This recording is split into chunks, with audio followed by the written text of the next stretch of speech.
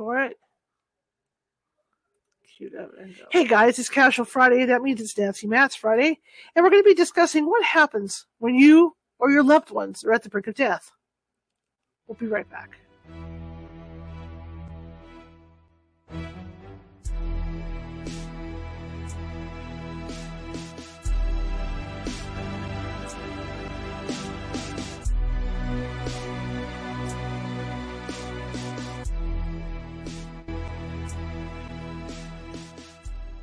Grab your popcorn and snacks.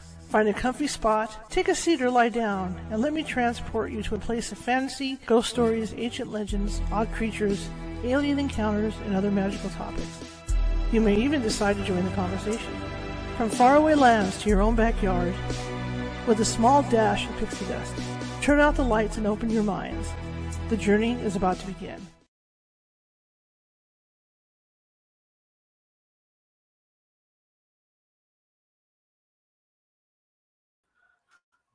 Hey everybody, happy Friday. Sorry about that. I guess it's kicking it back at me, which it never did before. That's new to me. Anyway, my name is Charlotte. I'm going to be your host for the next hour. I'm also the owner of the California Haunts Paranormal Investigation Team, based out of sunny, well, not so sunny right now, Sacramento. We're 45 strong up and down the state, and that means we can help you no matter where you're located. It may take us a couple days to get to you because it's a big state, but we do have psychics on staff to help with that. If you need to find us, Google us on Facebook under California Haunts Paranormal, and we will just pop right on up, and we've got multitude sites on Facebook. You can also find us at TikTok as California Haunts, and at Twitter as California Haunts, and at Twitch as Cal Haunts. We also are on Instagram. I'm Ghosty Gal, all lowercase, and you can find us at YouTube, of course, at youtube.com/@California Haunts Radio. If you are watching from Facebook, and a lot of you are, you haven't done so already, you like what you see tonight, please be sure to hit that follow button and hit some thumbs up and some happy faces. We're always looking for followers, but by hitting that thumbs up, it's great because what happens is it puts us up higher in the FYP, and then Facebook will send us out to a lot of other people, so we get more known. Same thing with YouTube, it works the same way. If you haven't checked this out, our more than 800 videos are sitting over there, and be sure to subscribe, because that helps us with their FYP as well, just like you commenting during the show.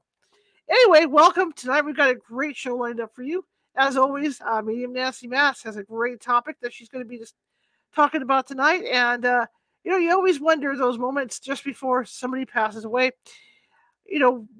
what happens to them as they're passing away. And I've heard a lot of stories about people like where they imagine, where they're going. It's kind of like having a dream. You imagine where you're going. Like my best friend was really into Disneyland, and that's what she imagined. That's what she told me she was going to do. She was going to imagine that she was in Disneyland when she got near death. So Nancy's going to be talking about that stuff. She knows a lot more about it than I do. So let's bring her in and get the show on the road.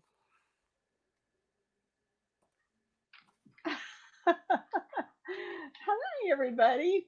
What a topic. I've been spending a few hours every few days writing this up, and it's a complex topic, but it doesn't take a lot of time. So I will embellish what I have seen over the years. And I did not look at other sites of people well-intentioned talking of this. I know that most people are aware that I was born with this condition. Saw my father after he died at 6. And from then on, after my mother sugar fast at me, don't you do that again. It was until I was high school that it kind of came full force again in such strange ways. I did have a near-death experience about within 6 months of where my father was killed, maybe a year. And I did experience that. And of course, that drew me to Raymond Moody and all the wonderful people that talk about near-death experiences and past lives with children, reincarnation issues. It's just, I've had 33 years of getting way too many books before Kindle was ready, wanting to read them all, and problems with my eyes. Shar and I have had a cold the first couple of weeks, and I didn't get it as bad as her, but you can still hear it comes and goes like a wave like this. And of course, it's going to be tonight. I talked on the phone quite a few hours today, but so we're going to be fine. I just want to talk about this. I want to talk I've had comments, I like it when you talk about movies. I did find some new movies that I would like to talk about in regard to the first moments of dying and then passing over. Um, I'm always open to someone write me a note, but please don't make it personal. This is a topic that maybe I don't want to talk with you about a child that died. A lot of clients call me up and they want to know who greeted that loved one. And I've done this for so long.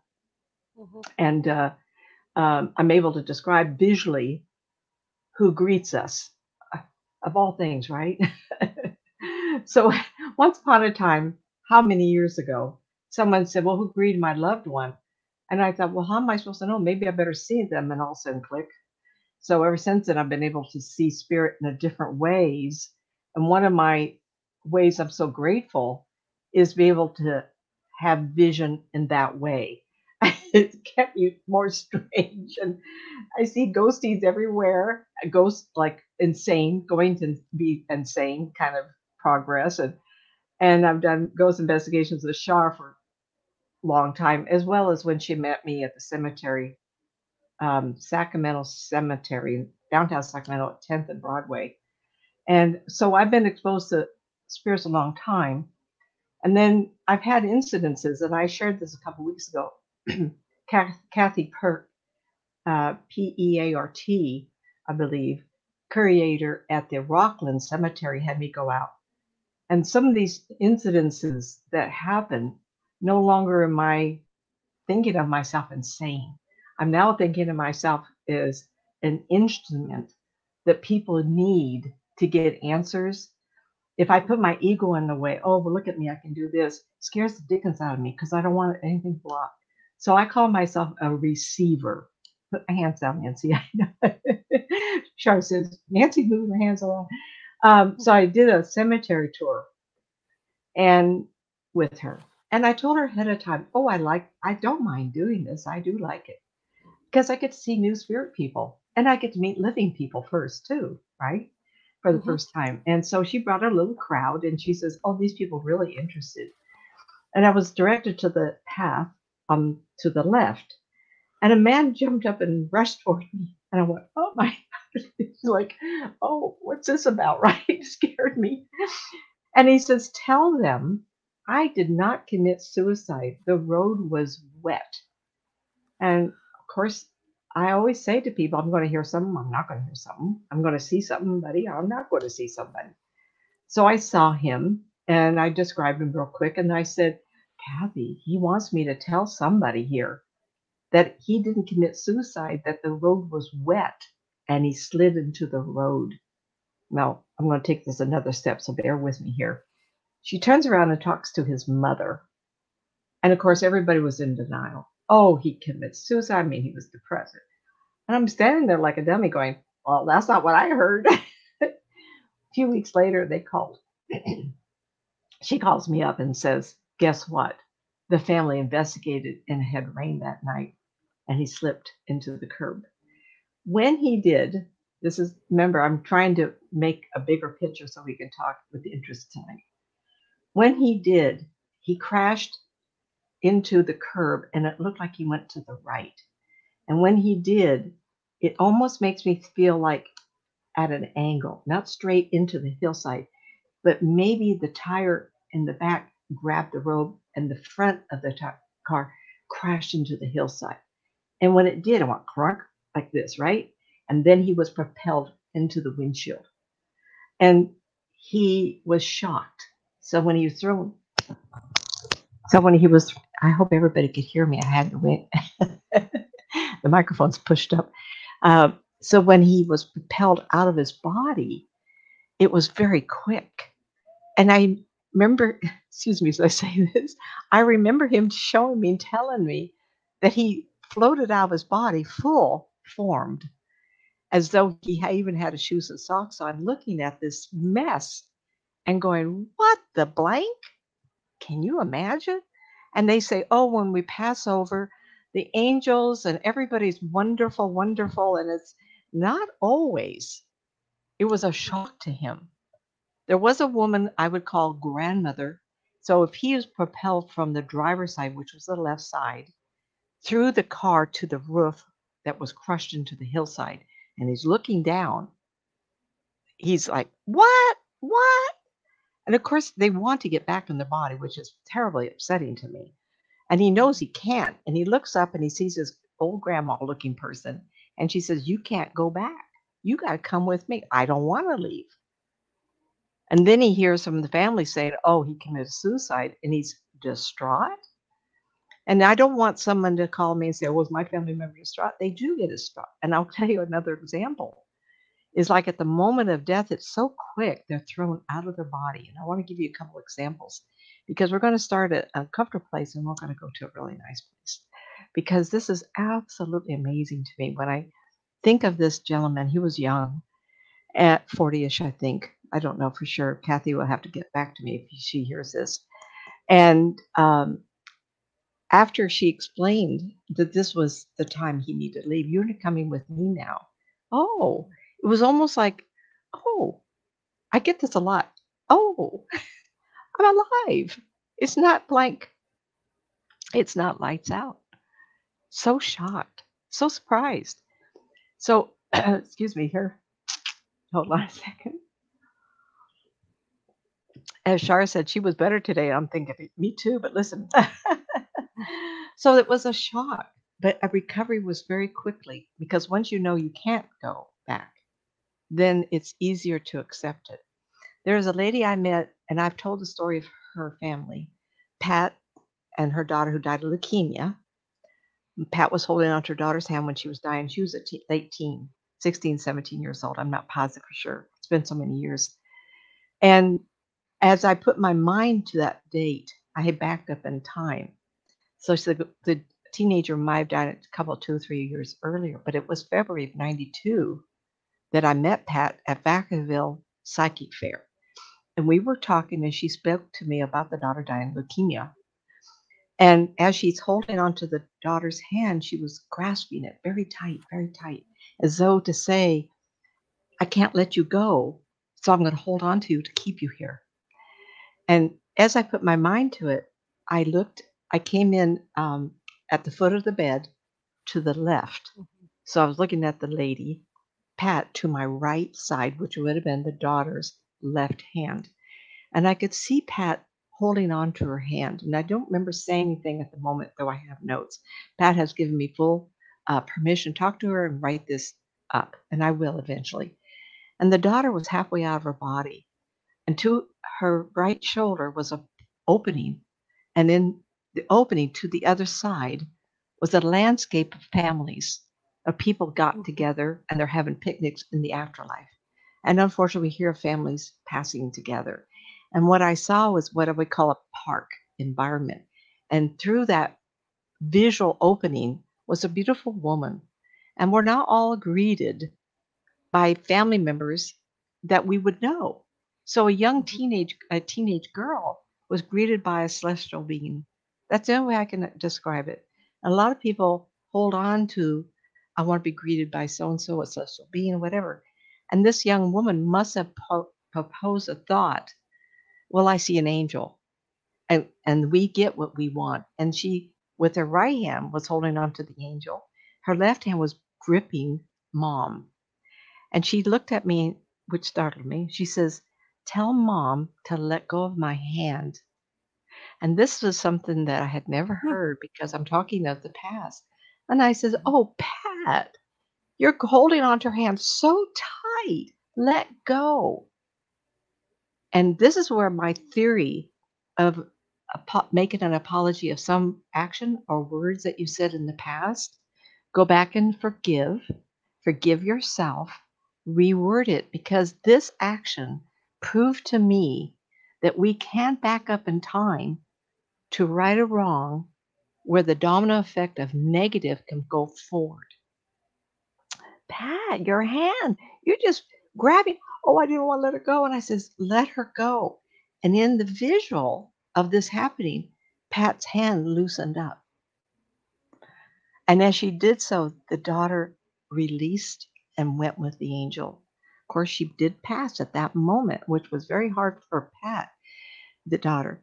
But at the same time, I was very aware of a lot of dynamics that were happening that I knew at that moment. I said, Pat, may I please have your permission? And the next story is also Pat's family. And I wanted to share that Pat had other children and another daughter. And the daughter was older, grew older. And talked to Pat a few times. I'm not positive she's alive, but I do have written permission from her. And she was desperately in love and engaged to a young man. And the young man, which is very difficult because I can't tell his age, he was a nice built, little thicker bodied man. And he had purchased, was driving what we would call an open car. There's lots of them out there. The year would I wouldn't know one from another. My first husband and I, we had an Alfa Romeo Veloce Spider, and that small, kind of a coffin-shaped little car is what he was driving, but a little bigger. Now, it wasn't a Mustang without the top. It was something compact, and it could have been another sports car of greater value. But you ask me what car type is, and I just go, whoop, whoop. So he was driving in the foothills in the mountains of Sierra. It was springtime, and he had a short shirt on, and he had slacks, and he was driving curves in a mountain, and unfortunately, he was fussing with his either radio or cassettes. We had cassettes in those. I don't know if we had cassettes. Yeah, we had cassettes. He was changing music, and I think it was a cassette. I don't think it was a radio. And he bent down to look, and when he looked up, a truck coming the other way around a curve drifted over the line, and it was head on. He was killed instantly. What curious, you see in cartoons like this, and he was jetted, his spirit, flash out of his body, just poof, like this, fully clothed in his mind. Because remember, these two individuals, the one who had the crash into the mountain, and this gentleman, had seen their bodies that day, and they knew what they were wearing. Because spirit people tell me, well, I don't want to create my socks and shoes. I don't remember what pair of socks I had on. And I don't know about men, but women, we have 10 different colors of stripes. And I, I have Winnie the Pooh cups. I have some socks my kids gave me, the Winnie the Pooh series type of thing. And I won't remember which one I had on. So it's sometimes easier not to create that. So after a while, we forget what we're wearing. But these two men, this man was pushed out of his body. And as though you can see with a big rubber band, you go, boom, and this person goes in the air and their arms are out in front and their legs are out in front of them. And he also said words blah, blah, blah, blah, that I can't repeat. And he was a young man, and he looked at his car being crashed and going down the hill. It was a terrible accident. And he knew instantly that he could not get back in it. And I remember him standing there.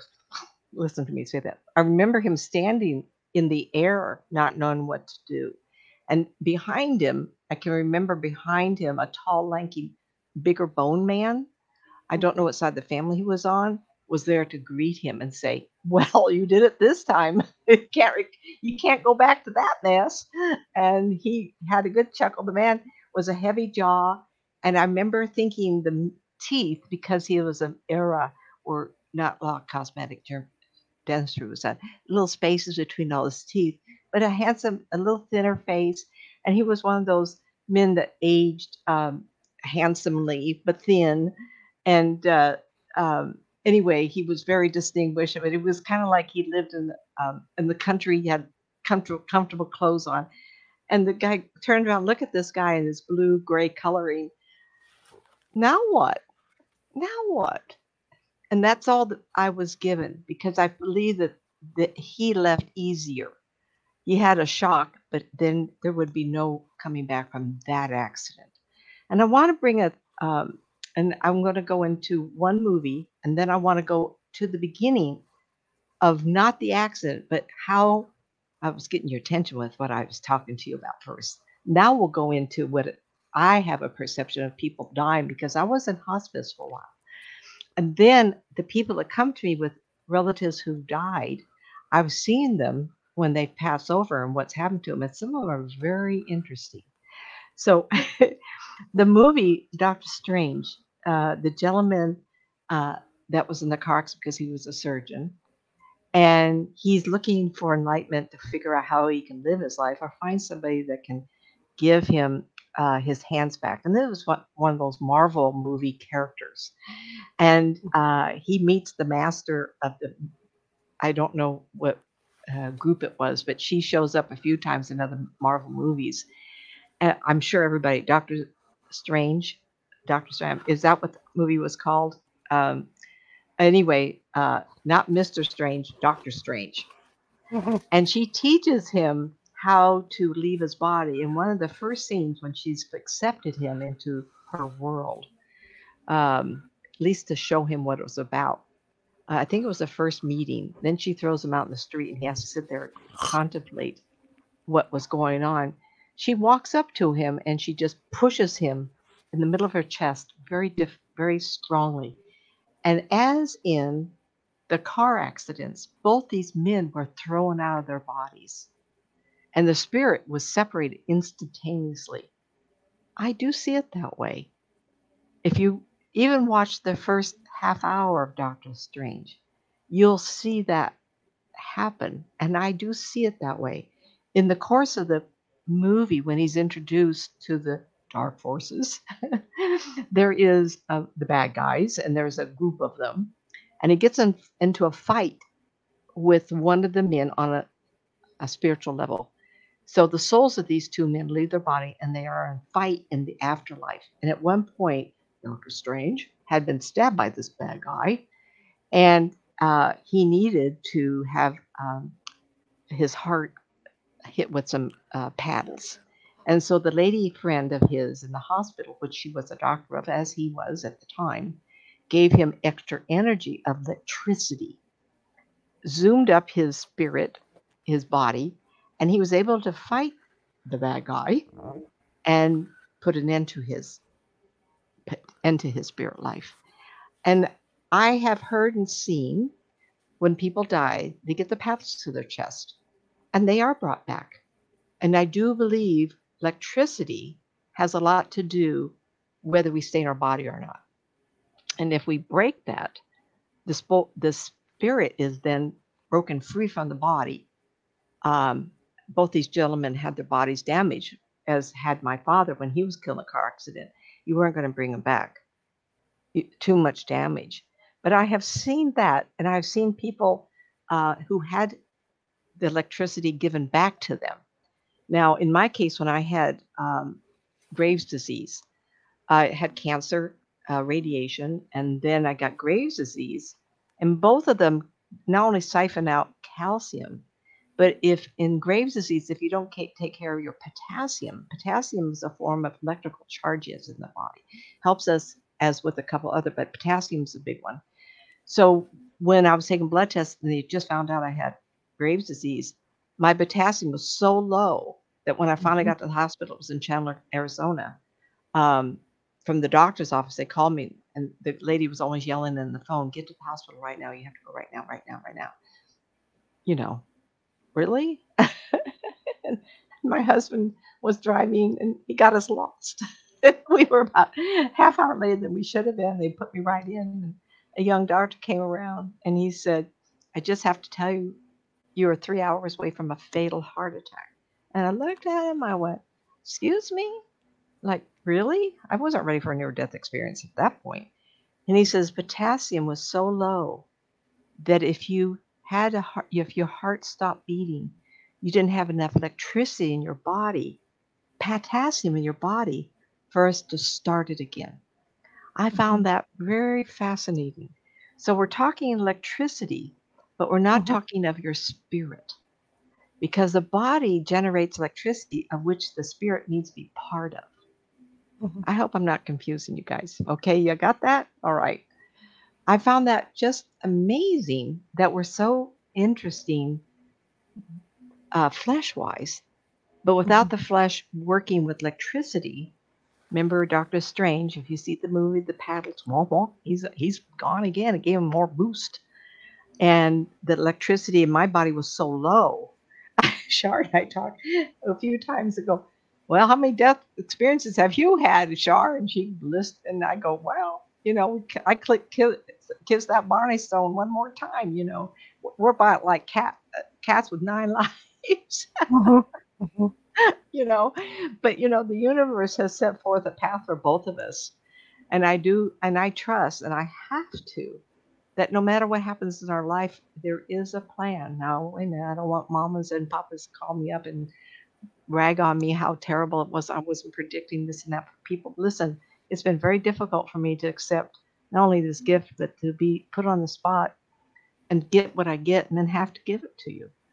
At times it's hard. It's hard because death, dying, passing over, grieving, new starts after whatever, whatever. I picked the hard stuff, because that's what Well, I was intended to do. especially if there's a child involved. Oh, If terrible it's a story. parent, I mean, that is the biggest loss that somebody can Yeah. experience. I almost lost my son and came real close. He was playing football and someone pushed his face into the grass and they just put manure all over it. And he had Oh, asthma. And so it was after I left my husband and a girlfriend named Jenny, Ginny. She says, why don't you go to the hospital in Roseville, park your car, and we'll go to the music circus and then we'll come back. And unbeknownst to me, my ex-husband was trying to call me that they had taken my son to the hospital where I had parked the car. And so when we got back, I got notice, uh, and he was in the hospital and he almost died. It's like I've kissed that shadow. It was very scary. I'm also very allergic to a lot of things, and he seems to have taken after me in some ways. That was a very scary event. But things like that happen to all of us all the time. We slough it off, and then we start thinking about it and go, "Wow, that was close." Um, and I could entertain you kids all night long with the close calls. I rode horses, and I was running and jumped over a rattlesnake. And one time, my horse got scared on Auburn Lake trails, and we went over a cliff.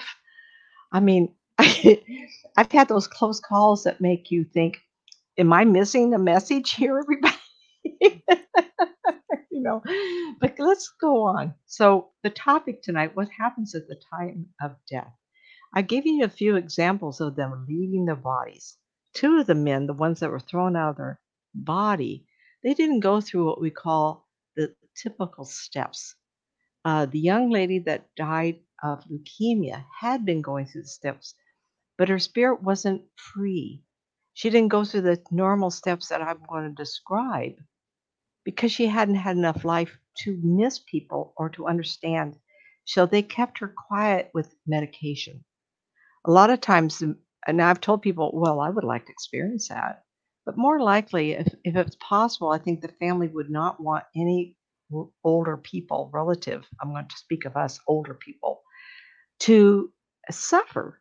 But we also have to think in consideration the family that would be with us at that time. mhm. I don't want to go through some of the steps because the kids would watch that, because I imagine that would be a place where the children would come around, and you have to make it as peaceful as possible because the body has a natural checklist of things that need to happen because we're programmed to have a life but an ending, and we can't have the ending without going through steps.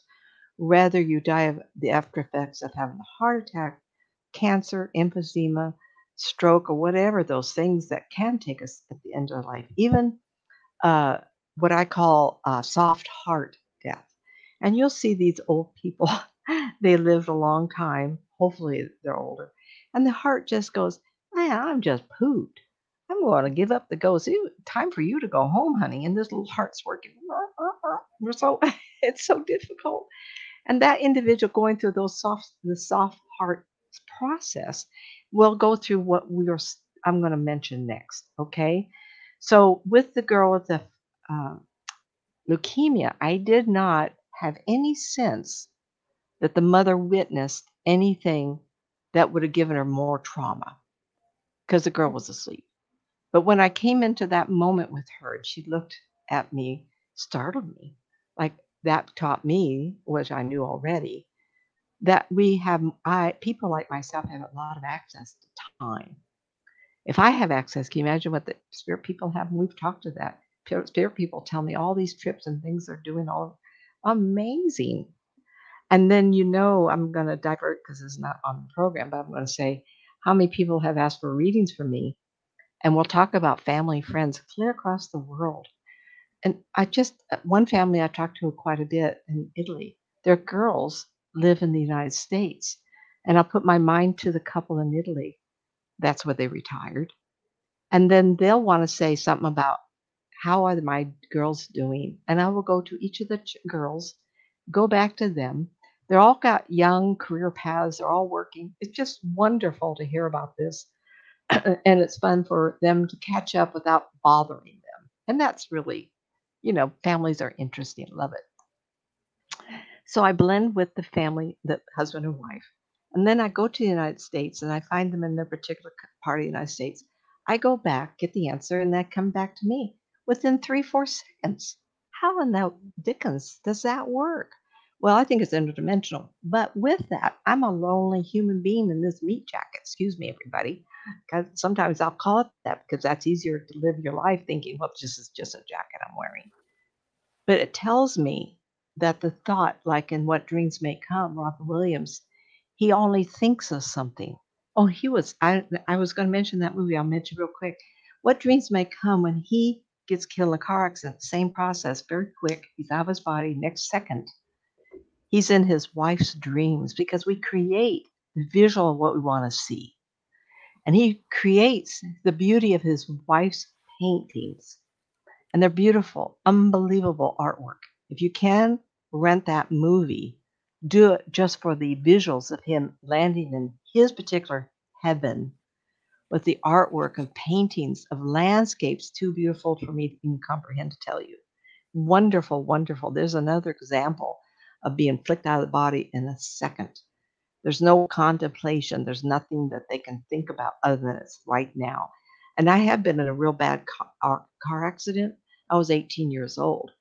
And I was driving around Hillsdale and Madison Avenue, and a car flipped coming the other way. Shar, you know that area?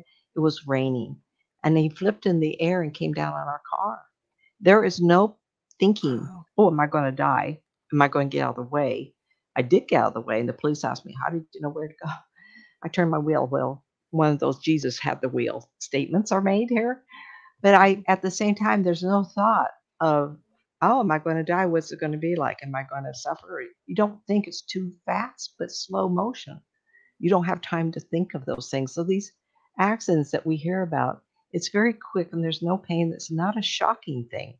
It's like, fudge, what happened? Statements. And we are never abandoned at death, ever. I have never, ever seen anybody not have somebody right there. Even my own grandmother, I showed up at her bedside when she died in a senior home. Well, I remember my almost fatal that I had. Which one, honey? I don't know. The one up in the mountains on New Year's Eve, on New Year's Day. And in fact, it turned out later my car got recalled for the steering wheels locking up. It was a big recall. And I had hit some black ice, and I went to. My dad taught me how to drive in the snow. He grew up in Ohio, so I know how to drive in the snow. I hit this black ice, tried to turn the steering wheel, and it wouldn't turn. It locked. And so I ended up. I was going westbound on 80, coming down the hill from Tahoe. And so the car completely went this way on 50. And I saw, and I was at that real canyon part before you get to Tahoe. Oh, okay. And all I saw was the snowbank, and I thought at first I did one of these, like, oh my God, I'm going to hit. And then the funny thoughts started coming. I got real calm, and I thought, well, okay. And then I thought, it's going to be a hell of a view. And that's what I thought. It's going to, I'm bracing in, right? It's going to be a hell of a view when I go over it. So I didn't know there was a guardrail under there. So the car bounced off the guardrail, and it ended up twisting back the other way. And I look up, and there's a logging truck coming. Oh, no. And I'm like, oh, hell no. So I hit the gas. I ended up spinning this way against the hill. But at that moment, like you say, if I was so calm that all I could think of was it's going to be a hell of a view. Well, I did talk about this a few weeks back about my driving from downtown Sacramento Arden Fair. I Mm-hmm. lived in Pollock Pines, and one reason I moved out of Pollock Pines after 3 years is the snow. And this accident actually propelled me the same way. I was going home, and I Mm-hmm. entered what they call a whiteout situation. Road is gone. You cannot see. I'm very sympathetic with the people back east. When you see 50 cars on the freeway, absolutely, because that would have happened to me. And the steering wheel was not tight, and I felt like someone said, "Let go." And the minute I did, my right tire hit the curb, and I bounced to the left, and then I drove Mm-hmm. out of it. It was very quick. If there had been a car around, I would have hit it. But the next few days, I spent a lot of time going up and down the hill until I realized that spot. And if I'd gone over, I would have been disappeared. I had a geostorm blue. It would have been buried in the snow. Yeah, both of us have. I mean, we should have a show on comparing, Just have people comparing call in minutes. on near There'd be so misses. many times where, That yeah, would be it. Write that down, Shar. That's near misses. Yeah. you're missing. Yeah, How I many? mean, how So many lives do I have? My cat has 9. What do I have? You know? we're both the cats. I have two black cats. Maybe I should say I'm one of the family there. So I've talked about how fast it happens, how you don't think for those who've had family and friends in car accidents, it's fast but slow motion. And you don't Yes. think about how damaged you're going to be. You are Yep. thrown out of your body at that second. Your spirit doesn't stay unless you don't die instantly. I'm talking about the Right. instant death ones. Right. You are in shock because I did get injured with the car. Um, my foot got injured. I never felt anything. Never felt a thing. So there was bruises. I didn't feel any of those things. That have been other accidents, falling off horses, and someone said, "Oh, you have bone degenerative disease in your back." I go, "No, the horse horses kept throwing me," and I had those kinds of things, and you never feel it. Kind of shock. So those even get most damaged body, Mhm. and then they die usually in shock. So those of you who've had family that have been killed, it's not, you know. Um, I will mention one more, and then I'll go on. There's a friend of mine. Life is busy, so we've kind of lost connections. But she's given me permission to talk of her son, and I will write up extensively. I mentioned him a few times, maybe 6 months back. Jason got hit in front of the house where Sue was visiting her cousin, Mhm. and he was going to change her car tire. Ran across the street and drunk driver hit him. Sue heard the accident, went out there, and he had been terribly injured. I mean, he was dying. We're talking never to be recovered type of situation. And Mhm. she's so psychic and so amazing. I meet the most wonderful people who are so gifted, and I think, how can I talk them into doing this job? It wasn't meant to be. She's just that way, and she actually pulled his spirit back into his body. And at the moment that happened, of course, the boy never felt anything. I get a blackout feeling with him, like instant blackout, and then he was standing, and he heard his mother pleading with him to get back in the body. And then he did this. And then she had that flash of moment. Wait a minute. If he's back in his body, it will not be him anymore. His head was damaged and was never going to get fixed. And at that moment, she said, "Jason, you can go on, go on." And then he calmed his voice, his breathing down, and he did leave. And we've had amazing stories. I'm going to write this all up. In the same house, a cousin killed himself, and I talked of the portal that the boy saw. It was amazing. So Jason, we've talked in theater in the round in a group, and he showed up. It was amazing storylines.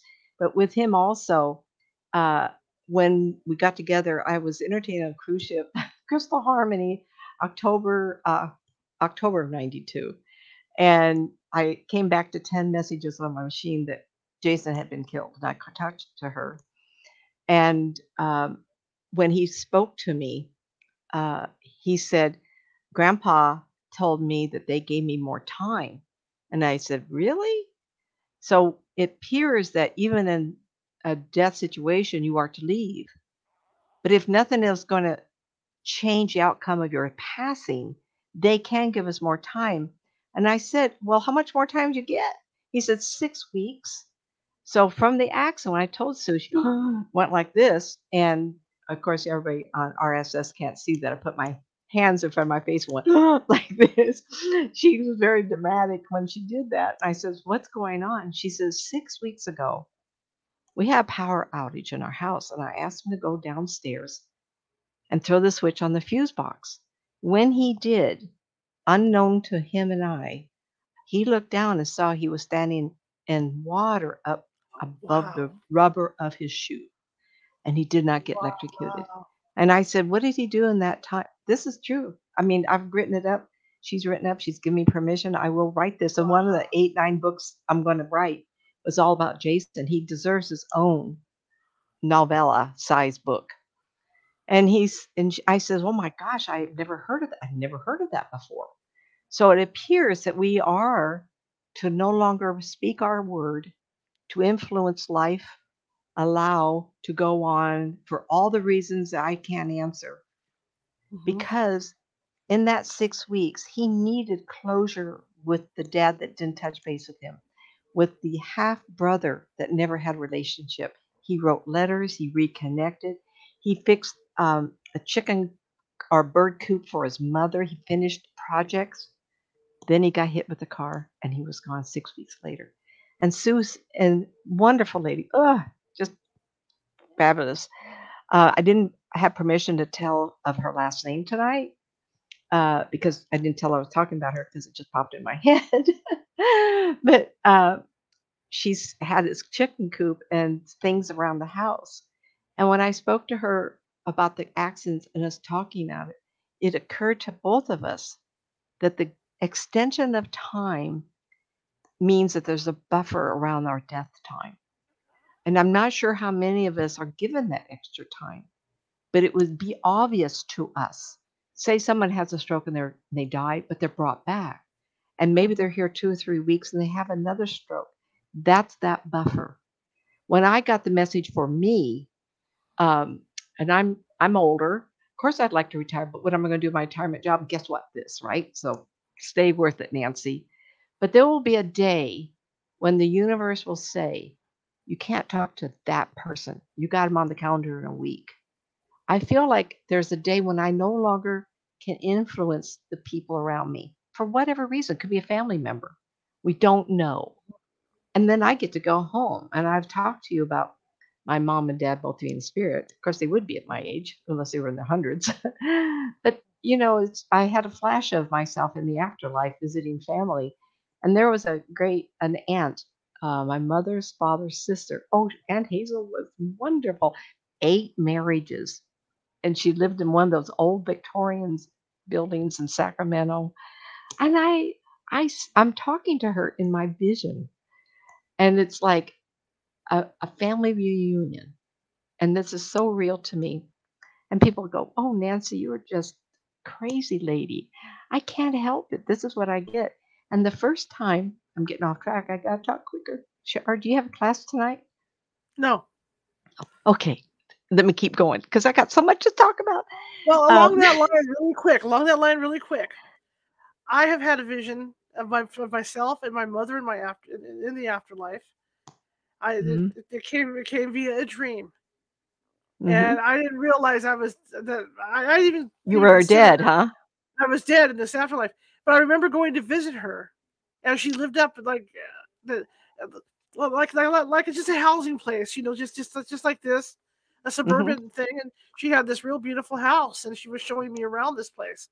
And I'm looking around, and she says, "Yes, and look, I've got all my flowers over here. I've got all this going on over here." And it didn't occur to me until I met this strange man that I had no clue who it was. And he says, "Well, this is her afterlife. This is it. This is where your mother lives here. this is her Yeah, heaven. this is her heaven." And Like then it dawned on Robin me, yeah, Williams when he passes over into his yeah, wife's paintings. And the artwork, you guys just have to it's just amazing. Well, I want to get back on track, and then this other part's there we really go. important too, right? No, thank you, Sharp. Please interrupt anytime. I was working, I entered the Spirit of Grace Church, Universal Christ of the Master, May of 1990. And I studied under them for 15 years, right? past life Mhm. regression work, stage work, readings, presentations. I mean, you think it, I did it. And very soon after I got into this, they started having groups because I was wanting to not own experience, but they had income coming in. And of course, I jumped right at the chance.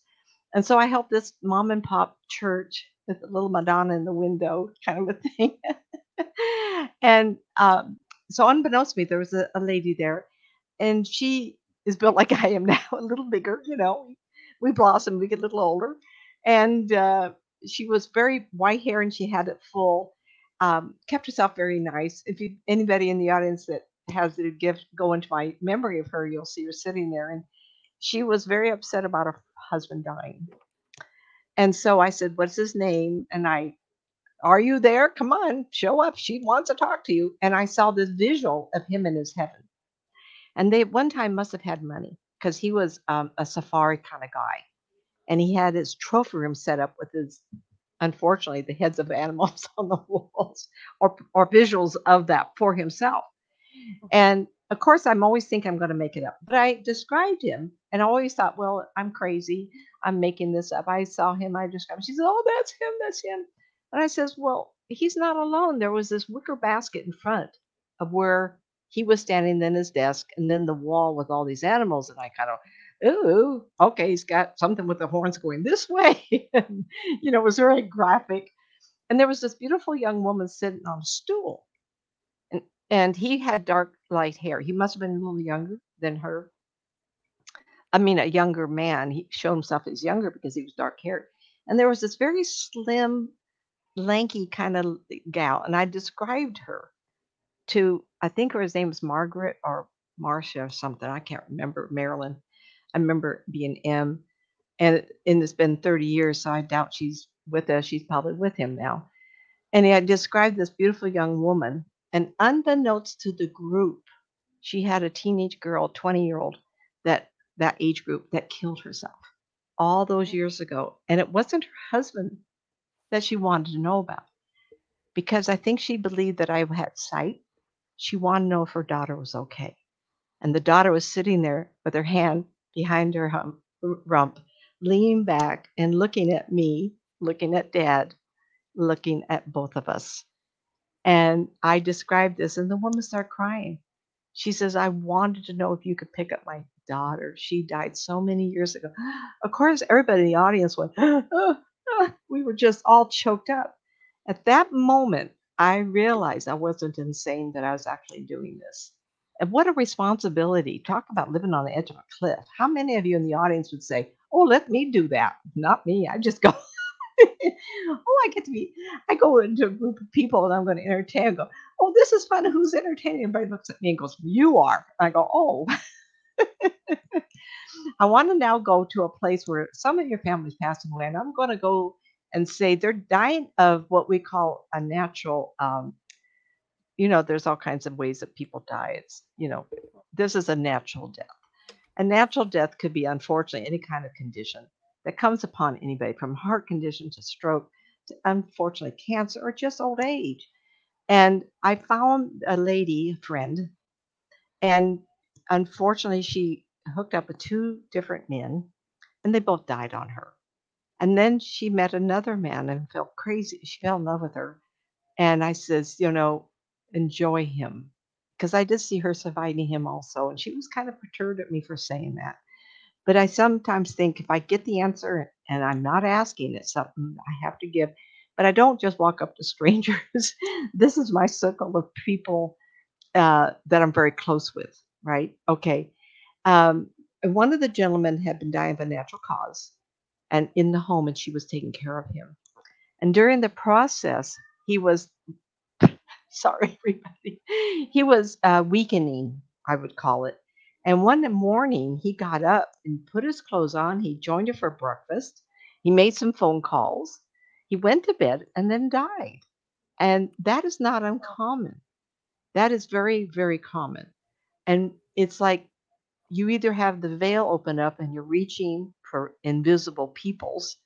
You tell people, "By the way, where's my suitcase? I'm taking a trip. By the way, they're telling me I'm going to go at noon tomorrow." Guess what happens? They leave tomorrow at noon. That is very, very common. My father, unfortunately, was able to know that too. He took life insurance policy out uh, effective April 1st, 1955. It was effective at midnight. He was killed at 2:30, April 1st, 1955. I get the gift from him, but he had a knowing and he accepted it and didn't try to change it. And the reason my mother shook her hand at me, don't you ever do this, because my last words to him, please don't go, we'll never see you again. And he allowed that to happen. And we talked of last time synchronicity, how I came to Northern California from being born in Southern California, but we're getting off track. The bolt of energy reaching for people is very, very common, very exciting, very baffling. If you're not in a comatose condition, and unfortunately, there are some conditions that the hospice people step up and say, we can't allow that person, the patient, to suffer from cancer, or a stroke could put you in a coma. Those kinds of things limit us from seeing those exciting events. And they do happen with consistency. When a person is getting closer to death, there is a cooling down. Shara's going to have a gentleman on next week or the week after, going to talk about poltergeist activity in his home with his mother. And he did notice, and he talked to me, he said her hands and feet, even her up to her knees, were going blue to black. Mm-hmm. And what happens is our body core, our heart says, by the way, out there, we need some more energy because we're shutting down. We're going to try to keep the heart going as long as possible.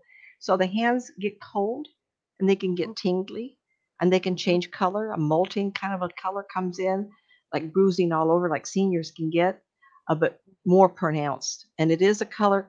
I've not seen it. I think I've seen it once. Sorry. See, when you're working in hospice, my question is this: my mother got what I call crabber's hand towards the end. So What you where her said, the hands were word? like this. Good. I call it crabber's Mm-hmm. hand because I watched Deadliest Okay. Catch. You know how they get their hands bent. My mother Right, got right. like that, and she couldn't move. I mean, I had to really I, massage her I've heard of fingers. that, and cramping in the legs sometimes, and Uh-huh. pointed toes and stuff like that does happen, but it's so rare. I can't. I would think that if she's cooling down, it would be easy not to move our hands about. But Right, also with the shutting down process, when we don't want food anymore, we don't want water anymore, the right. system So, slows down. I think it's natural for people to put their hands. Oh, I'm going to lay my hands flat on my body. We don't. Even in sleep, we'll put our hands and fold them uh-huh, up. uh-huh. So I sometimes think it's not necessarily a force closing your fist as much as it's more relaxing. Even if you watch this TV, you look down, your hand is kind of curled up a little bit, kind of relaxed. And I think that's with your mother when you get the stiffness is because the electricity is not there before the Right, molting, right, the right, blue right, colors come in. right. Yeah. And the cooling down happens, we get exceptionally, exceptionally tired, and that's because of food or water, whatever, but it's a process. You get tired, tired, tired to the point of can't Uh-huh, move out of the bed. The body says, by the way, we need some more. So the body gets cold. And then you'll notice the core starts heating up. And then they say, I'm hot, I'm hot. It's because the body is working so hard, the core keeping the heart up. Because the last things that do slow down is your heart. uh-huh. Your body says, by the way, I think I'm dying. I'm not ready for that. I'm going to keep going. Well, the body's only going through the mechanism of dying, which is a normal, natural set. Uh-huh. And you can't go to where I'm seeing unless you go to that next and last step, which is unfortunately, then your body heats up. We go through a trembling. We could have what we call, please, not everybody gets this kind, like a shaking motion that's kind of uncomfortable to watch. Um, and that is uncomfortable to watch and thrash about everything. You can hear the gurgling in here, but the patient is more or less not aware because the body is not being felt. Uh-huh. And like I said, a lot of people are so quiet in their mind letting this process happen. Even the last gurgling that you do, I've heard people say they weren't aware of it. The person was laying there, their eyes open and looking around, and then the gurgling as though they're not even hearing it. So even the process slowing down the breathing, the swallowing, and what you call the last sounds of the throat, the Uh-huh. person laying there doesn't even see. And the last gesture, a lot of times, even at the death rattle, I didn't want to say that word. It's just a nasty. word to say. Mhm. A noise in the throat sounds much better. You'll see the patient raise their arm up, almost like at the last second before the brain says, "Well, I'm checking out. I don't want to say anything else here." Oh, wait a minute, there's someone coming to get us. Let me go. You're aware Or of that. or they move their eyes in a certain direction They're because they're moving their seeing eyes. somebody. Yep, Somebody you've was seen so that. somebody greeted my father through the door at the hospital because his eyes were in that position. So somebody was there that he And the was. body's going through all the steps I just said. Yeah, So yeah. that mind is awake with the eyes to see, oh my gosh. And we've heard Mhm, of that a lot. Shh, mhm. Joe, I'm sorry. Um, and so the body heats up. The I hate that word. Noise in the throat happens. Their eyes are The still death awake. The rattle. Yeah, brain is still going. They're start now, even though they're four. You'd think, oh, they can't hardly move. How can their arm go up? They do, they'll and reach that out. Yeah. happens more than not. I have actually Mhm, seen that. mhm, Actually, I've seen the visions. mhm, mhm.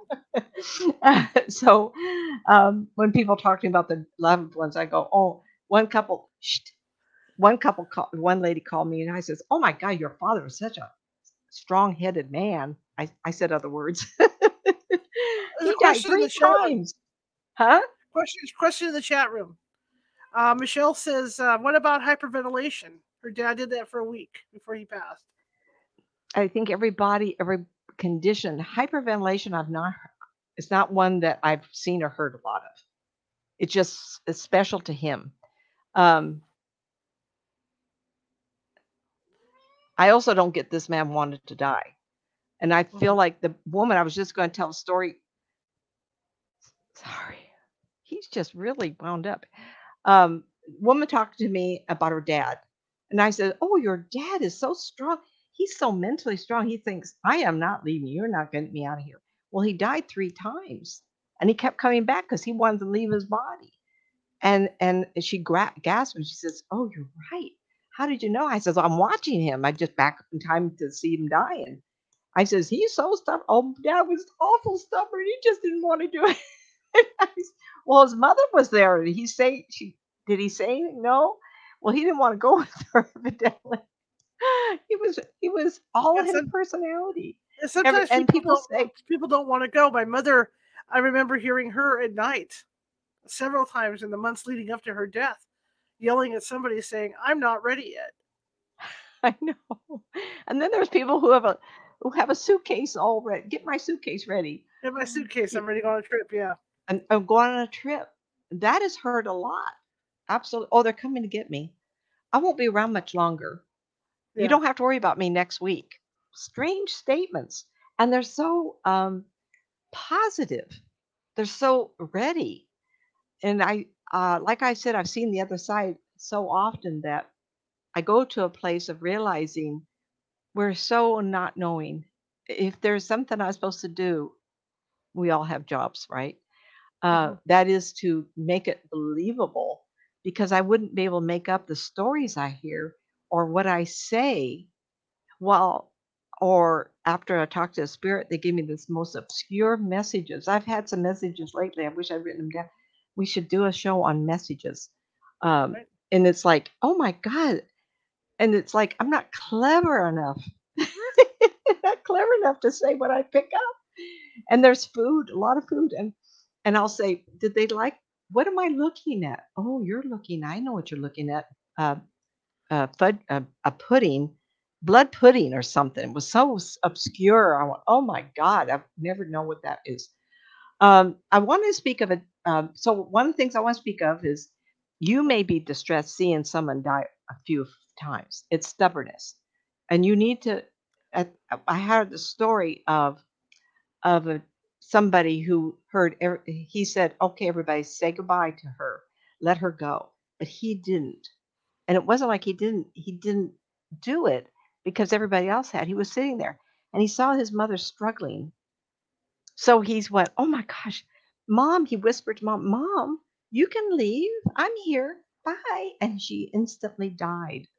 How many times have people heard, "Oh, the dying person is waiting for someone," and there seems to be someone coming from out of state. It may not Hmm. even be the one that you think that person wants to see or hear from. but it is in their mind at that moment the one they need to have permission. And you can see them, and you're waiting, and sometimes just give them permission. We'll be fine. We'll be fine. Like in the Marvel movie when Iron Man takes on the bad guy and puts that glove on, he knows he's going to die, right? And he does. And the lady that he's living with, and they have a daughter together, comes over and says, I'll be fine. You can rest now. Give him permission. And we have to sometimes give permission. It's all right. We're going to be fine. And it's just what they need at that moment. So keep that in mind too. And I've had people call me up and talk about it. And I said, just go visit and give them permission to leave. Um, I've told the story many times about my grandmother dying in Auburn Hospital for seniors, not Auburn Faith Hospital, but was near then in Auburn, California. It was across the street from 11795 Education Street where I was working at a telephone company. It was like a block over down a little bit. It was very close. And I had two girlfriends that were very religious people, so they used to sing to her in the afternoon. At 4:45, they went there. And as they left, after they sung, they were leaving at 4:45. They said, Nancy's coming over at 5 o'clock. If you want, now would be a good time to leave so that Nancy doesn't have to see it.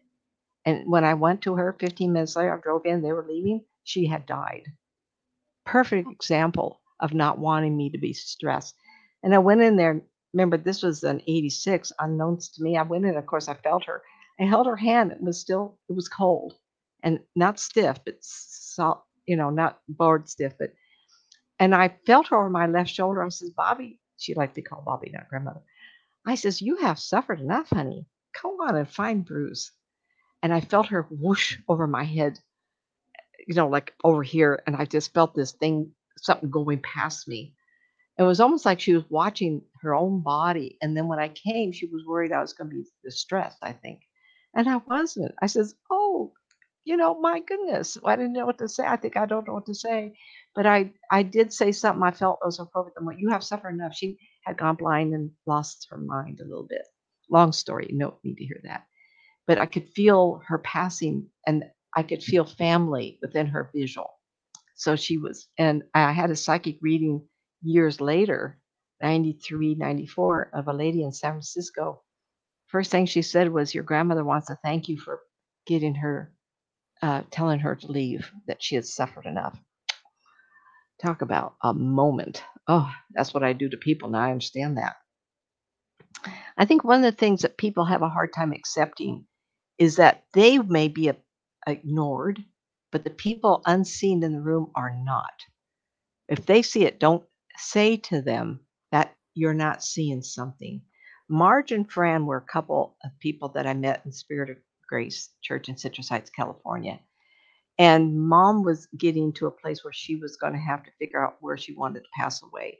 And Marge talked to me. She says, she's pointing to the ceiling, and all of us see little flickers of light. I said, well, that's our spirit family. She's not saying that. She says there's fairies in the room. Well, I'm not going to ignore that. If there's fairies in the room and she's seeing fairies, that's because that's what she wants to see. It was an enlightened moment for Fran, the mother. She was in her mid-80s at this time. And she was just watching all the spirit activity in the room, not necessarily knowing who they were, but the flickering of lights made her realize that she was looking at fairies.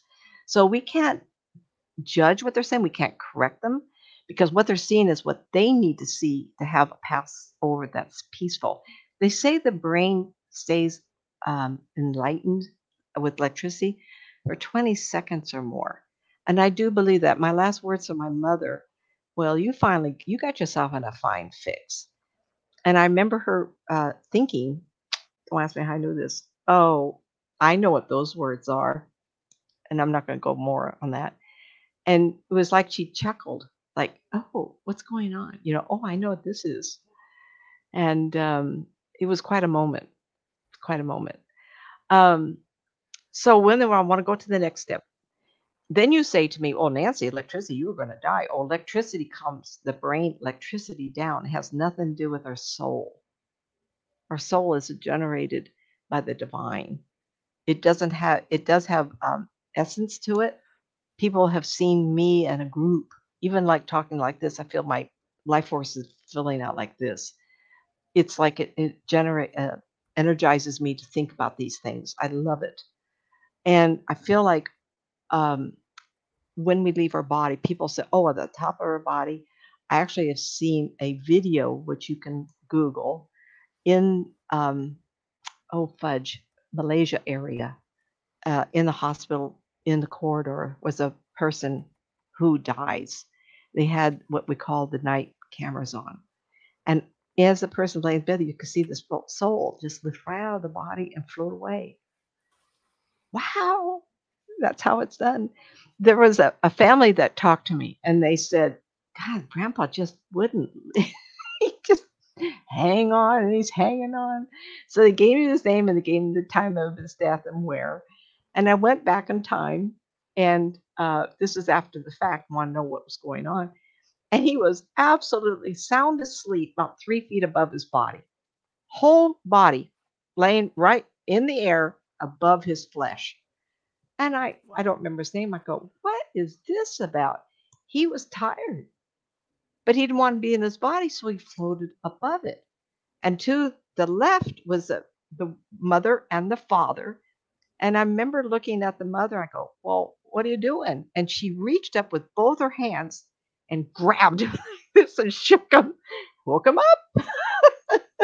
You don't have to stay in the body. You just need to be nearby. Remember Shirley MacLaine? She talked in the movie out on a limb where she was in Peru and she flew into the stratosphere and she looked down and she saw a cord. We can create that cord. Just because I haven't seen the cord doesn't mean it doesn't follow me everywhere. But she saw the cord in the stratosphere connecting herself to the hot tub that she was sitting in. And so that's where that idea came from. And with that, this man floating above it, I almost saw like a bridge between his floating essence and his body. And mom just went, wah, wah, wah.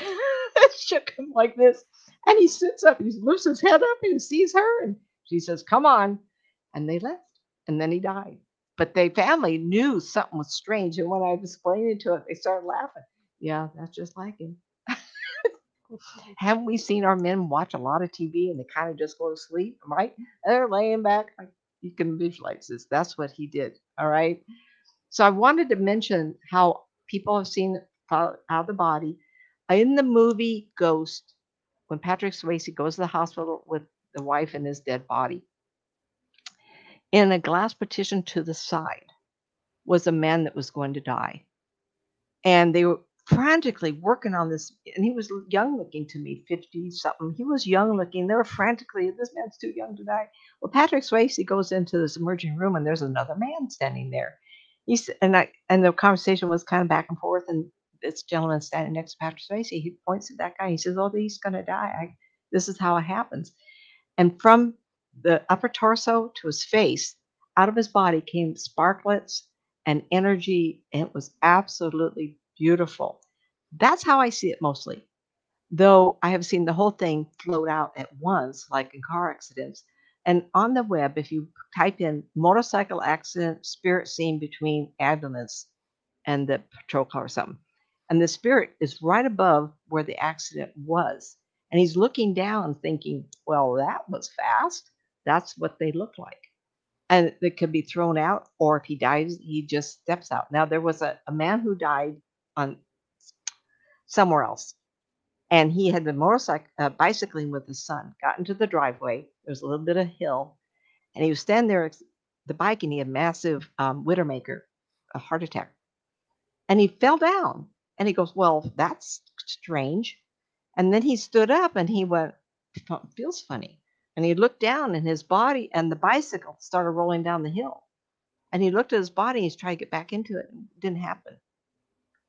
So you can come out of your body, just roll out of your body. Or you can stand up out of your body, and you don't even know it initially. Those two people in the car, the men I talked to, they were whole as though they saw themselves just bam, like that. Absolutely amazing. Float above the body. Okay, I did that. And the car accident. In a hospice, hospital, or care home, most will be given medications to soothe comfort to be put in a coma. So the last final stages will be not frightening to the patient, but to the family. A lot of times it's to the family. It is. And I did bring up Doctor Strange, the movie about the master pushing his chest. And that would be very good for you to watch the first part of the movie if you don't watch Marvel, at least that part, because that's how I see it instantaneously. And there was no death. She kept his body okay. It wasn't a death thing. But being pushed out of the body, absolutely. And the flying in the sky. How many of you had out of body experiences, or have you had dreams where you feel like you're flying above the trees? Hello, me too. That's your spirit saying, I want to take a night flight. Why not? I've been places, I've had meditation classes where I do a meditation about looking at Earth and looking from the moon, from the planets, and then we go further out and you can't see the Earth anymore. And then I say to the people, and how big is your problem? You can't even see everything anymore. I want to bring up a few movies, and I'm going as fast as I can, everybody. Natalie Wood's last movie called Brainstorm, uh, 1983. Louise Fletcher is the scientist as well as Natalie Wood's husband in the movie. And she's a fragile person, fragile health. And they are putting a machine together that you put on your head so that you can have input from magnetic tapes of all kinds of things, from learning to watching a movie. There was one death in the movie before that, and a fella has put a tape on of pornography, and it kills him. And so they're wanting to know what he was seeing. And it was sort of a film now that someone else can put on their head. And when they did, that individual did die also. So then they're really afraid of it and they want to close it down. And in one evening, Louise Fletcher's character goes to the office she's working. She's smoking like crazy, crazy. Remember, 1983, everybody still smoked. Not me, but everybody did. And she goes into a heart attack event and she puts the helmet over her head and she sits in the chair, and you could tell it was a very uncomfortable scene for me because I'm watching someone die, and she had it down. She was going through wonderful acting. I hope she got a Academy Award. I don't think she did. This was a low budget, but and Natalie Wood was wonderful in it, of course. Anyway, she is capturing because that helmet is on. She's turned the machine on. That magnetic tape is capturing everything she's experiencing. Now, why did I bring that up? Most of the time, people have said near death experiences. I had a life review, and they do it very tastefully, and they create the visuals of these important points in her life, from the most rewarding to not rewarding. So she sees both children, she has a child, she does this and that, and then there's other incidents were terrible, but she had experienced all of it to have that review. So when you become a spirit person, and I have an after death vision of myself, Shar, and I'm with a group of people and Hazel, one I spoke of earlier. And what they're telling me is very generic. It says, of the life you just left, what was interesting? Would you like to share? I want to know, did you have fun? How did you die? They're asking questions, and you go, as though I'm divorced from that life already, telling the family, oh, this was fun. You know what I did? That's how it works. And so she's going through the visual of these points, not non-emotional. And then the next thing she says is, remember, I feel like we create a visual that we need to have is all the heavenly host, all the angels in the tunnel. And it's absolutely gorgeous. And then at the end of the tunnel is the divine. And she's starting to go through that. And it's beautiful. So Natalie Wood's movie, Brainstorm, implying the magnetic storms are brains. 1983, if you get hold of that, it is, believe it, on YouTube, okay? And I did add, Natalie Wood actually died before the movie was over. She was the one that went on the boat with her husband, and she ended up in the water. Her greatest fear in life was to drown. Guess what happened? She drowned. So she has a sister, and the sister filled in the last scenes of the movie for her. And of course, you want to watch it and see if you can tell the difference, right? One of them that I thought would be fun to tell you about was Frighteners, 1996, of Michael J. Fox. It is a fun movie. He's a Ghostbuster. He had a near-death experience. He came back and he could see ghosts. So two ghosts buddies of his create an opportunity to make money by going to people's home, pretending it's haunted, which it was because they were in it. And frighteners mean Michael J. Fox makes a little income by shooing these two friends who are ghosties away. In the process of this, I forgot the people's names, so apologize. There's a woman who I'm going to say potential girlfriend shows up, and she is finding out that there's a lady in the home living with a mother who seems to be in distress. She goes there and meets her, and then she finds out this grown woman used to be a teenager who was a co-defendant of a man who was killing people in a insane asylum. And it's clear that the woman is not all there, right? So she goes in the home and puts pieces together. And what it's about is that the ghostie, the bad guy who is murdered, comes back to the girlfriend and says, "Let's kill more people," and she's all for it. Okay. So at the end of the movie, when the battle goes on, it's very, very fun. Very fun. I recommend The Frighteners, 1996. At the end of the movie, there's a big fight in the house. Michael J. Fox is accidentally killed, and he is going through the tunnel. He's going to head up to heaven. And as he's doing so, the lady friend that's now his cohort and trying to get rid of the bad guy and the girlfriend hits the lady with a shovel or something. And as Michael J. Fox is going to the heavenly realm, he looks behind, and the ghostie, the bad guy, and the spirit of the lady friend, who was a co-murderer, they're coming up behind him. He goes, "Wait, wait, wait, wait, wait! I'm going to the good place. What are you doing here?" All of a sudden, the the the earth cracks open, and it turns blood red, and these monsters come up and go, "Oh, oh, oh," and pull them down to hell. Very visual, very not disturbing. Kind of you're going to go, "Yay, the bad guys! I mean, yay!" They're never going to haunt Earth again. The next scene I want you to watch is, of course, it's at the end of the movie. He lands on terra firma, or supposedly, and it's a park-looking environment. And there's two ghosty guys, his buddies in the movie, are standing there waiting for him. "Wow, this is great," Michael said. "This is heaven. This is wonderful, right?" And so while he's standing there and talking, it's gorgeous. It's like the prettiest park you've ever seen in your whole life. His wife that had died, it's explained very early in the movie, comes up to the side of him, and he looks at his dead wife, and he's just thrilled. And all three of them then say, "Oops, you got to go back." "No, I don't want to go back. I want to stay here with my wife." "You have a lot of life to do." And all of a sudden, he's propelled back like he's falling, and he goes right back in his body because the lady friend that was on the campaign to get rid of this ghosty guy and his girlfriend breathes life back into his body. And he wakes up, and of course, everything's wonderful. And then they become partners in ghost busting. And it's really cute. I mean, it was not his time. The point I was trying to make is, as many times as I've heard near death experiences, so many of them get over to a place they think they can stay. And the people there say it's not your time. And then someone said to me, "How would they know?" Remember me saying about the cord? That essence, that piece of you is connected to the earth or to the body. I'm not positive, but I know there's aspects of me, maybe just my eyes, but there's a part of me that goes to Italy, to the United States, back again, and to my chair so I can give a reading.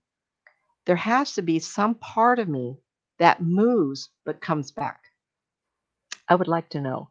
I know I'm alive in this chair. I do a lot of video sessions and I'm looking at them. And the minute they get a question all around the world, then I can go to that person. I have a lady in England I speak to quite often, and it takes me only a second to connect. A lot of distance, everybody. So I want to say same thing. When you're alive, the essence, most of it is going, but you're not solid. You're almost sparkly to them. They look at you, you're not formed completely. It's like a part of you is still back in the body that's going to be revived. You're not solid. And when someone looks at you, it'll be looking at a ghost person fully with clothes on, like I told you, the two men, versus somebody who only has partly clothes. You go, well, you're not complete. You're not whole with us. You have to go back. And that tells me when I have to see that, or people who have near death experiences, I know that they've been told you're not 100% complete. That's how they know you've got to go back and finish your life. And you may not want to. You don't have a choice. Though people have said you can have a choice. In my world, in reality, you're going to pick to go back because those near death experiences, when people get the choice, they come back or we wouldn't know about it. That's because they already know the answer you're going to give, but you're the one that has to solidify your own thoughts. That's how that happens.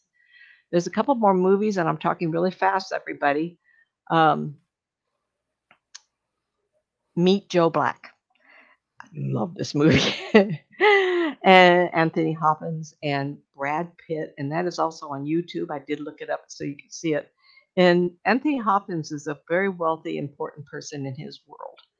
And Brad Pitt is supposedly Mr. Death. I'm not going to call them that.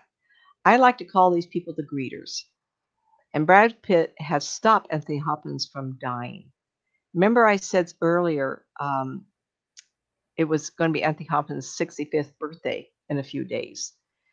But Brad Pitt has not had a life to experience human life. And he asked Anthony Hopkins to let him come to his home and involve himself in life to have a sense what life's about because he kind of lost the connection. Okay? Very good movie. The point I was making with that is I do believe we have extensions. You can't ask the child, the adult, grandpa and grandpa, by the way, we know you're not well. Can you kind of come back, give us 6 more weeks? We don't always have those answers. I was able to talk to Jason and grandpa who greeted him. And grandpa's the one that told me we gave him 6 more weeks. And I had a lady friend that she was adopted client. And first dad died. And then mom died. And she came to me with terrible anger, frustration. How dare they leave me? And she's like 45, 50 years old, right? And I talked to her and I says, you're very selfish. What are you doing? It's their time. You should be glad they're not in their body anymore. You're selfish because you don't want to be left behind. You don't want to have the responsibility of doing your own life without them. Mm-hmm. You have got to let these people be who they are at the moment they need to be where they need to be. She never looked at it that she was selfish. She was grieving because they abandoned her. We have to take responsibility for our lives at the moment we're given that.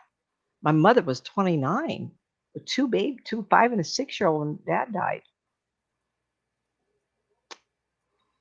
You know, it was, I was, 10 when she married again. So she learned what it felt like to be on her own for 3 years. We went to 3 or 4 different homes. We lived with her brother, with Aunt Hazel, with grandma. 3 different homes before she got the life insurance policy that my father took out the night he was killed. But the Anthony Hopkins was wonderful as a man that knew he was only given amount of time. Brad Pitt showed up at his home, but he had talked to him in the middle of the night. How many people have heard people say in the families, and that's been told to me, that they had a sense that they were not going to live much longer? That's because they got a voice that told them, prepare. I have heard that a lot. And you've heard people say, what was that? What was that? You had a dream you're going to die. What was that? I've had in the last couple months 2 people who've died, including Dell's mother. When he talked to me, I could taste death. It was so strong. Boom. And I told him she'll be gone before the morning, and she was gone a few hours later. The taste of the death is profound, but it's not necessarily just the person's passed away. It's the ambiance of the air and of the greeter that comes for you. Whether it's grandma, grandpa, but there's also somebody, it feels like, I don't see them all the time, but people have spoke of, and there's videos of someone in the hallways of a hospital that can't explain. I think that's not a bad job. It's not the devil. It's not the death. It's not somebody. It's a comforter. It's like the angel the young lady saw, the greeter, someone that says, it's your time, leave your body. But the family's all gathered. So there's a little bit of slippage there because I've seen the reader quite a few times, like the Brad Pitt character. He's there to experience life. Anthony Hopkins realizes that is him that will be taken. At the very end of the movie, there's a wonderful scene of Brad Pitt and Anthony Hopkins walking over. And then Anthony Hopkins says, "Will it hurt?" He says, "You won't feel a thing. You won't, there will be nothing. Just," and they're gone. It's a wonderful movie. So I encourage everybody to see it. The other one, if we have 2 seconds, transit Transcendence with Johnny Depp, 2014. I only want to bring that up because I do not believe, I'm going to be really, put my foot right here. I'm not positive that we could ever transfer a consciousness into a machine. I wouldn't know how electrical energy of our body, but the spirit is totally different. It's pure energy. I'm not sure we could ever siphon it. If so, it would explain a little bit about the little child that answers the phone, a toy phone, picks it up, it's grandma. But that's a whole different story of someone who wants to voluntarily submit their spirit into a piece of machinery. I don't think that's going to happen, everybody. Maybe the essence of it. And that also leads to beam me up, uh, beam me up, Right. Scotty. I think we can do the flesh eventually, but how would the spirit know to connect to it? Not positive I know how things like that happen. But if I nix that idea, then how are we going to travel inner space and black holes or however it's going to be done? There's a lot of particular little things there that I've thought about and I'm not sure. But I did like the movie because he's terribly in love with somebody and he's dying and he says, I want to be with her. So it's actually kind of a love story, kind of backward love story. And he does go insane, unfortunately. All right. I think I did it, kid. Let me see if there's Awesome. anything else. Awesome. Um, I answered as many questions as I could in the chat room. okay. I just wrote so much. Okay. So one of the favorite spirit visitors came with a client for a session. The young man was at the time a student and had several books in his arms. Okay. I did not address this. Atheist. I've had like 3 of them, and one of them was very famous. And he came in with a student, and the student, I've told this story a long time ago. The student had books in his, he wanted, I have another young man that's asked me profound questions about afterlife.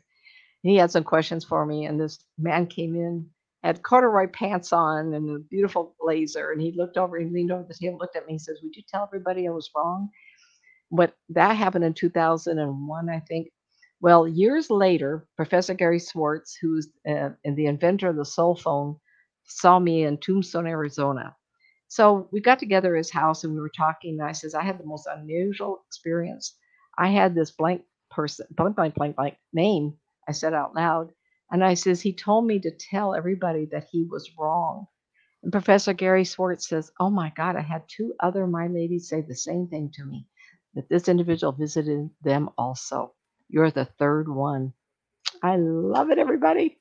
Okay, I did it. Sorry. This was a big topic, and I wanted it not to be gory or unpleasant. I hope I did a good job for you kids. Huh? Sounded really good to me. Made a lot of sense. Okay, guys, let's talk about Sunday real fast. We are, ooh, sorry, my back. Lord, that hurt. We started a new book last night after the read. We got done with our scary Christmas stories. So we started a new book, and it's a Rudyard, I hope I said the guy's name right, Rudyard Kipling book about ghosts. And it surprised me that he wrote a book about ghosts.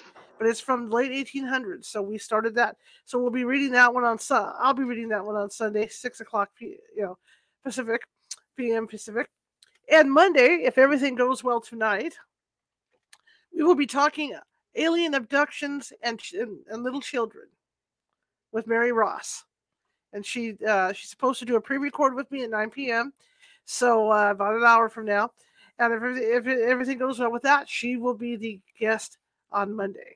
So just in time for that, 6:30 p.m. Pacific. So I will see you guys on Sunday, and hopefully you'll like that new book that we're reading, because I'm really into it right now. In fact, I had to even call Nancy and tell her about it this morning. So, briefly. Yeah, So anyway, yeah. So we We're talked trying to briefly this find a lot morning. more books. So if you kids have, if you guys out there have some really old books that have really good ghost stories, Hmm. they're getting kind of common here. But we get some of these old ones, they get really interesting. Hmm. Hmm. So yeah. All right. If you like the show, share it with 5 people. If you hated the show, share it with 5 of your enemies. We are equal opportunity here at California Haunts Radio. We're just trying to get the word out of our, our little old show. We're like a little show that could.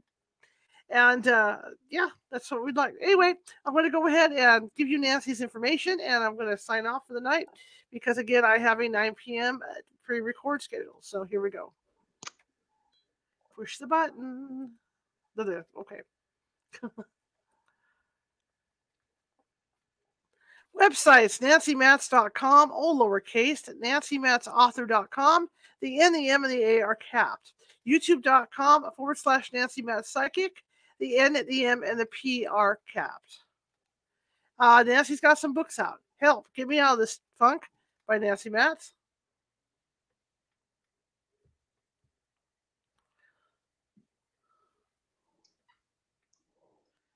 Two Worlds, Developing Your Psychic Skills.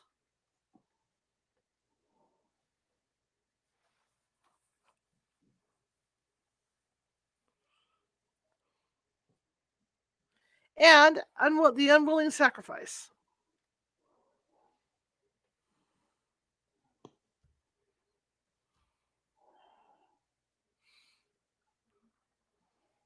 And of course, you can get those at Amazon.